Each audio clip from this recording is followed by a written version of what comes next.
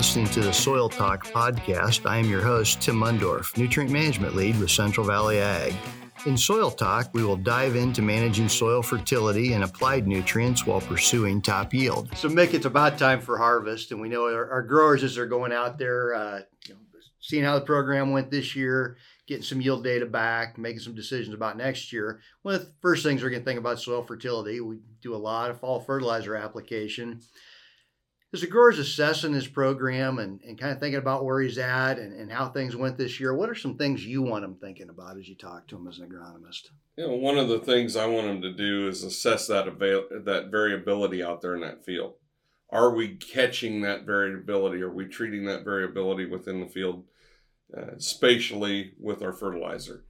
Are we hitting the mark? Certainly, you and I have been out in some fields where we've been grid sampling. Maybe we're missing some things that were happening in those fields with our grid points. Do we need to make some shifts to that? Do we need to take them to a step above grids to a smart grid type program?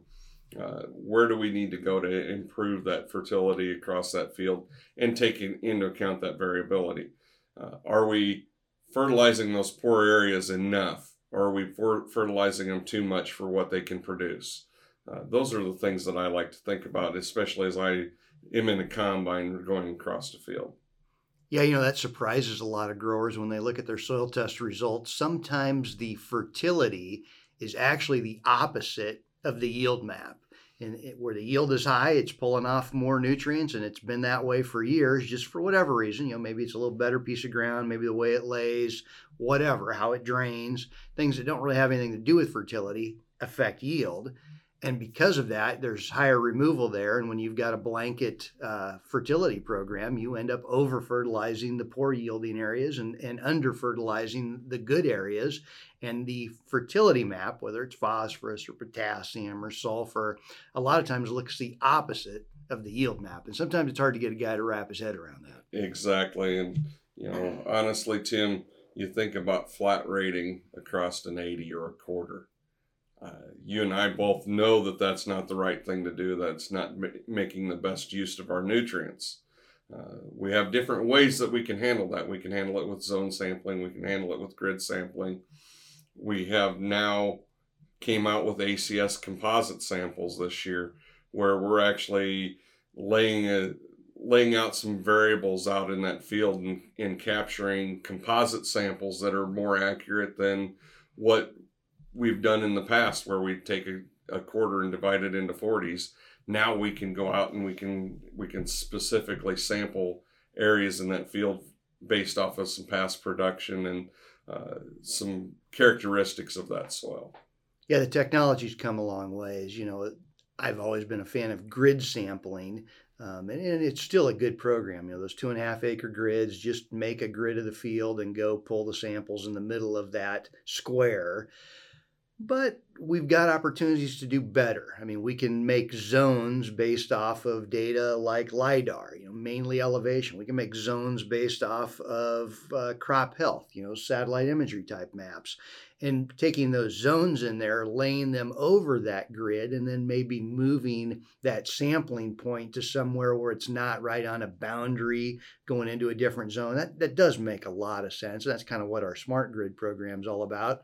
And like you alluded to, these ACS composites, we're calling them, there's an opportunity to take that same information that we already have, that plant health, that soil, variation that we see from satellite imagery, the topography variation, and at least being a little smarter about our composites and making them match up a little bit with different zones gives us more of an opportunity to variable rate. When you take 3 composite samples off of a quarter or an 80, there's not much opportunity to variable rate because you really don't know where those boundaries in fertility are. You usually just end up averaging out a bunch of numbers, and you can tell as you look at the numbers, it probably doesn't make sense to just average them because you're not taking into account the variation at all. You see it, but you're not doing anything with it. If we move that into zones, we can at least do something with it and fertilize accordingly. Exactly. And get a little, let's get a little more bang for our buck in terms of fertility. Utilize that fertility to our advantage. If we've got a low producing area, why are we pouring the same fertility as we are in the high producing area? Let's utilize that money elsewhere in that field to produce more. Yeah, and when you talk about grid sampling, $10 an acre, that's fairly cheap as far as your fertilizer budget goes. It's not going to cost you very much MAP to pay for that $10 an acre. And taking those fertility products, whether it's MAP, whether it's Micro Essentials SZ, whether it's sulfur, whether it's potash, and taking them away from the areas that don't need it and putting it in the areas that do need it, really make a lot of sense. Switching gears a little bit, Mick, we talk about not putting fertilizer down where it's not needed. You've got a long history of results from your innovation plots that show we don't need to fertilize those areas much, but sometimes putting a little fertilizer on those areas where a lot of times we've said in the past don't need any, we're getting some pretty good yield response in those. We're seeing some tremendous yield response. You talk about our innovation sites. Two of those innovation sites are some high fertility ground, 35 to 45 part per million peat. You think about that, and typically you and I wouldn't think that we'd see much response to P. We've seen a definite response to P over the past few years, and we're continuing to watch that and monitor that. Just 31 pounds of P is all we're adding to those, and we're seeing a response in those treatments. That's huge. Basically the equivalent of 60 pounds of MAP, or I think it's about 80 pounds of Micro Essentials SZ. And we're getting some really nice response to it. And, we have to put down a little bit more Micro Essentials SC to get that same pounds of P205. It costs a little bit more, but it's been more than paying for itself as well. It's actually your top yielder on your dry fertility programs. Exactly. When we look at those results from our innovation sites, the past 2 years, MESZ has been right around 15 bushel advantage over an unfertilized check. At $15 or 15 bushel, you can pay for a lot of fertilizer with 15 bushel. That's right. And in this case, we only have to pay for a little bit of fertilizer. All the rest is profit. So that's been the really nice thing about that. So we're putting on a very light rate, basically 80 pounds of Micro Essentials SZ on high fertility areas and getting back 15 bushel across your innovation plots. And this is across 4 different sites, 2 different years, duplications or replications at each site. Been pretty impressive. And that's one thing I do like to talk to growers about is that's why we put minimums in there. Number one, what we get back from those grid samples isn't perfect. We don't know exactly what the fertility is across that entire grid. We make pretty maps with different colors on it, and it looks like we really know what we're talking about. But in all honesty, you and I both know if we went 20 feet over and pulled another sample, there's a good chance we'd get some different results. That's why I like minimums. Right. You think about that variability out there, and I'll think back several years when I was a grad student, and we were trying to assess the variability in the soil, and we ended up doing 1 foot by 1 foot squares that we were sampling and 250 feet long, poking a lot of holes in the ground, and then going back to the lab and analyzing those. And we would see huge changes in that 1 foot segment of soil. We'll never be able to treat that variability out there. 2.5 acre grids is common in our industry. And the reason it's become common is because that's what our equipment allows us to be able to treat. And so we have to do some, I don't want to use the term guessing, but some estimating to figure out what it is between those grid points. And if we have one that's higher P and one that's lower P, we know somewhere in there there's a transition. And so we use some estimation tools to figure that out. When you talk about 250 bushel corn or 200 bushel corn and the crop removal for that, that's probably about the equivalent of 200, maybe 150 pounds of Micro Essentials SC, somewhere in that range. Could get closer to 250 at the higher end of that scale. But we're not asking growers in high fertility areas to put down that much fertilizer. We're saying put down somewhere around 50 or 75 pounds of Micro Essentials SC as a minimum. You're still going to mine more than double that going out in your truck, even triple that going out in your truck. Let's just don't mine it all the way to zero, because there's a difference between what the labs extract in the soil test and true soluble plant available fertility. And that's one reason we kind of like the minimums. Exactly. Let's switch gears a little bit. Some growers with, we've got corn out there that seems like that windstorm over in Iowa helped prices a little bit, but we're still talking 310, 325, somewhere in there for corn. Guys are talking about, well, where can I cut back? And we have that conversation every year. Back when guys were moving from $5 corn to $4 corn, it was a disaster, and we're talking about cutting back. We like guys to try to out yield their way past a lot of decreases in crop price. But in the same respect, we need to be smart about where we spend our fertilizer dollars. Where do you go when a guy starts talking about where can I cut back on fertility? I like to take them back to crop removal and say, okay, we're gonna pull a 275 bushel crop off of this next year. Are we going to be able to recover from that should corn prices stay the same for 5 years? That's going to be pretty tough if we do cut our fertility back. And then we're going to be mining that soil. I don't like mining soil. It's the one true thing that we have that generally we own. And sometimes we rent that ground, but if we own that soil, that's our money in the bank, because we have to have the fertility there in order to raise a crop. If we're going to cut back, don't cut back 100%, maybe 70, cut back 25%, apply 75% of normal. Right. I can live with that. I don't like it, but I can live with it. And that's a good thing for growers to have aware kind of in the back of their mind. So when you think about crop removal of phosphorus and pounds of P2O5 per bushel, somewhere in that 0.37, 0.40, a lot of times the number we use, it varies a little. Higher fertility fields tend to remove a little bit more. Lower fertility fields, frankly, there's just not as much phosphorus going in the grain because you don't have as much in the ground. Tim, as I sit here and think about it, if we're going to cut back, we better make darn sure our pH is right. Right. And that would be, let's spend the money on lime. Yeah. And let's make sure we have this field limed correctly or at the correct pH, so we have the most available nutrient out there if we are going to cut back.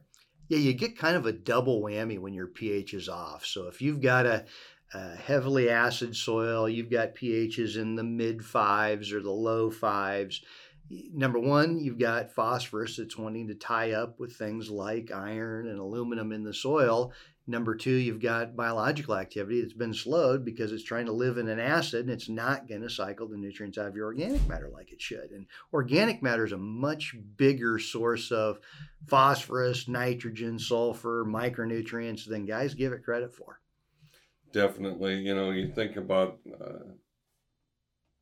the nutrient availability, and when we get into that, as our pH gets off, then it affects the whole system. Microbes are very important. There's a million in a handful of soil, and if we slow those down, that mineralization slows down. We cause a multitude of problems, and we can't recover from that. Absolutely. What pH do you want a grower to try to get his fields to? What's your sweet spot, Beck? Every agronomist's got a little different answer. I like that 6.3 to 6.5 pH. It seems to work the best, and if we can keep it there and maintain it there. I went to my innovation sites and looked at those pHs and said, okay, we're gonna put on a little bit of lime every year in the form of Pell lime. It's easy product for us to play with in order to help us to recover from the nitrogen applications that are causing the pH drop. Yeah. And so that's kind of my goal at those sites, is keep that pH in that 6.3, 6.5 range. Yep, that's a good range to be at. I'll usually tell growers 6.2 to 6.8 is kind of what I'd call my sweet spot. You start getting to neutral, and it just seems like there's more nutrient tie up. But, we always talk about, 7's a good number. Well, yes, if you're going into alfalfa. Other than that, it seems like there's a little tie up in corn and soybeans. And then we get over 7, we have other issues that occur, and then we have herbicide carryover issues and other things like that. So I tend to stay in that lower 6.3 to 6.5. And like you said, everybody's got their own opinion. So we talk about phosphorus, we talk about liming. How about nitrogen? You let a guy cut back on nitrogen because he's concerned about prices? If you're going to cut back on nitrogen, you better be applying it as efficiently as possible, because we never know ahead of time how much nitrogen we can lose. Yeah. We can give some estimates, and we can run some scenarios and go back last 10 years. But I've done that. You and I have done that together, and we see that number bounce year to year, and you never know. And honestly, I don't ever want the corn to have a bad day. Nitrogen is the most limiting nutrient. So I want to go out there and I want to have a little bit of nitrogen available. And then in my innovation sites, I apply 70 pounds up front. And then I come back at side dress and apply again. If I could split apply even more, I would do even more. I'd love to have 5 applications of nitrogen out there. I don't have the capabilities or the time to do that. And I understand a grower doesn't always have that capability, but at least give a minimum with 2 shots. 3's better, 4 and 5 get you better and better and more efficient, less loss out there. Yep. Yeah, nitrogen should always be a more in-depth conversation than just, hey, I'd like to take 20 pounds off the top. You need to talk about where you're at. You need to talk about what last year's crop was, what next year's crop's going to be, and then most importantly, what's your system? How are you applying it? How often are you applying it? What form are you applying it in? Are you using any inhibitors? There's a long conversation that needs to come around nitrogen, because when it's all said and done, when the corn turns yellow, you're going to be really pissed off and you're going to be on my phone. So we're not just going to let that one slide. Exactly. So let's go back to that crop removal. We talked about that 0.37, 0.4 pounds P2O5 for corn. For soybeans, I use a number 0.8, 0.85, somewhere in there for soybean removal, pounds of P2O5 per bushel. So grower, when you got the auto steer on the combine, if you want to calculate out this a little bit, you got the yield monitor right there, got your phone and calculator in your hand. Potassium side of it, corn 0.27 to 0.30, soybeans. This is a surprising one for growers. Soybeans take out a lot of potassium.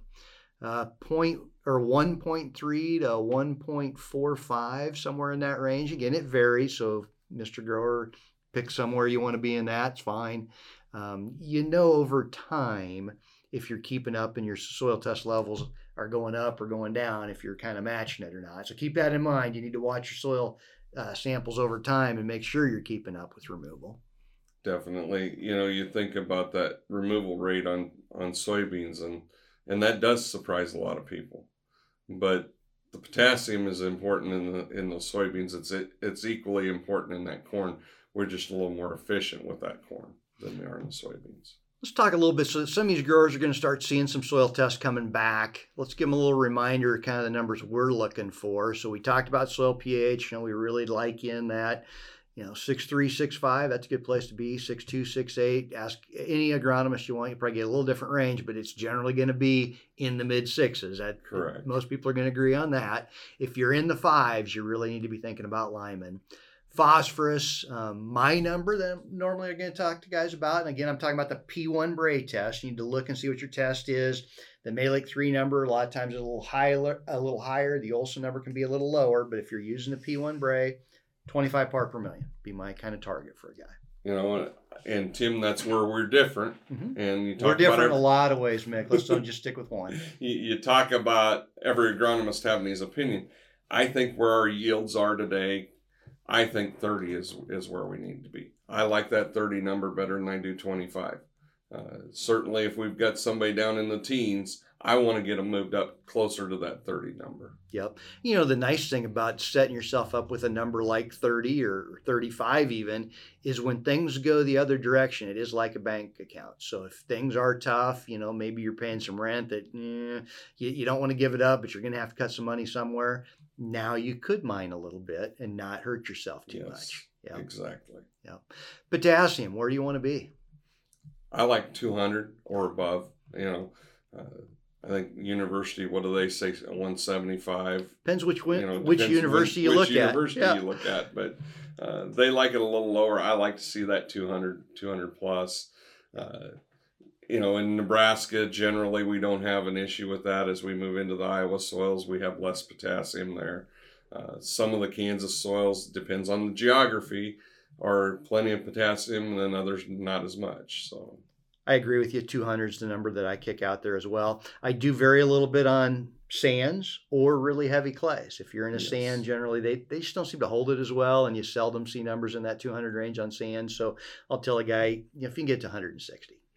And to be honest with you, keep crop removal in mind. Make sure you're over crop removal. If you've got a number at 90 part per million or 60 part per million, don't try to get it to 200 tomorrow. Let's just get north of crop removal and stay that way. And in the sand, I like to see a side dress potassium application in a dry form. Get a little potassium out there at peak removal time. Absolutely. K-Mag's a great one to put out there a little ahead of time. Yep. Generally, those sands need the sulfur. They can use the magnesium. I'm a big fan of that one. KTS going through the pivot if you're putting some nitrogen and maybe thio through the pivot anyway. KTS is a good one to throw in there. Yeah. Sulfur. Exactly. We both laugh. It's a horrible test. The number that comes back just seems to vary every year. This year, with it being a little drier, I expect the numbers are going to come back a little higher. If you don't have, 15 to 20 part per million out there, you should be applying sulfur. You should probably be applying sulfur anyway. Exactly. Don't even worry about it. I think of my side dress application, sulfur's always in there. Yeah. And that's the way I like to do it. And I seem to be holding those sulfur values that when I do that. Yeah. Zinc, where you want a guy to be? Above a part per million. Yeah, and I would say 2. I like at least 1.5. I prefer 2. I know if you've got 2 part per million, you really don't need zinc in a starter at all, right, Mick? Wrong. You know that answer. We still need that zinc and phosphorus in that starter so that we have a good symbiotic relationship with the uptake. They're taken in together in that plant, and metabolism of that plant needs both in that starter fertilizer.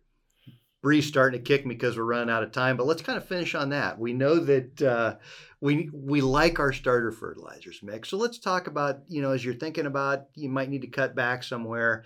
If you like the effect of a starter, and especially if you like the effect of early planting, a starter is somewhere you'd want to be real careful doing much cutback on.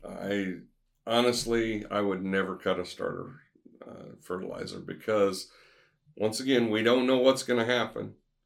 You look at 2020, we put corn in the ground and we got warm soils and everything's looking great. And the month of April was warm and beautiful.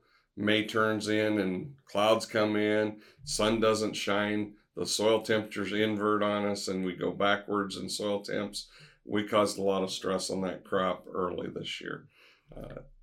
In April when we were planting, we didn't know that was going to happen. If I'd have cut back on starter, I'd have noticed it. Yeah, and it's kind of like what we talked about. We talk about the lab test and the soil test values and all that. What the lab does is not what a small plant can do as far as being able to get nutrients out of the soil. So making it easy for that little plant makes a lot of sense. Having that phosphorus and zinc at that plant roots early on is very important. Very good. Well, Mick, I think we've given our growers a little something to think about. Hopefully this, makes them come up with some questions in their mind and some further discussion they want to have. So if they want to reach out to their FSAs or to one of us, they're welcome to, and we can discuss a little further. Probably a key thing is, we talk about these things a little bit in a vacuum on a radio program. None of it really has near as much value until we work it into that grower system. See what their soil test looks like, understand their history of fertilizer application, history of manure application, where are their soil test levels, do they have recent soil samples? If they don't, that's always number one. It's time to go out there and sample it again. And then sit down and have a good conversation, specifically about their fields and their system. Exactly. All right, well, with Mick Godekin, I'm Tim Mundorf. Thanks again for listening to the show. Thank you for joining us on Soil Talk. If you'd like to follow us, you can follow us on Twitter at ACS by CVA. You can also follow us on Facebook, Twitter, and Instagram at Central Valley Ag. If you'd like more information, visit cvacoop.com and you can see our Agronomy Focus blog series every other Thursday. With Soil Talk, this is Mick Godekin and Tim Mundorf.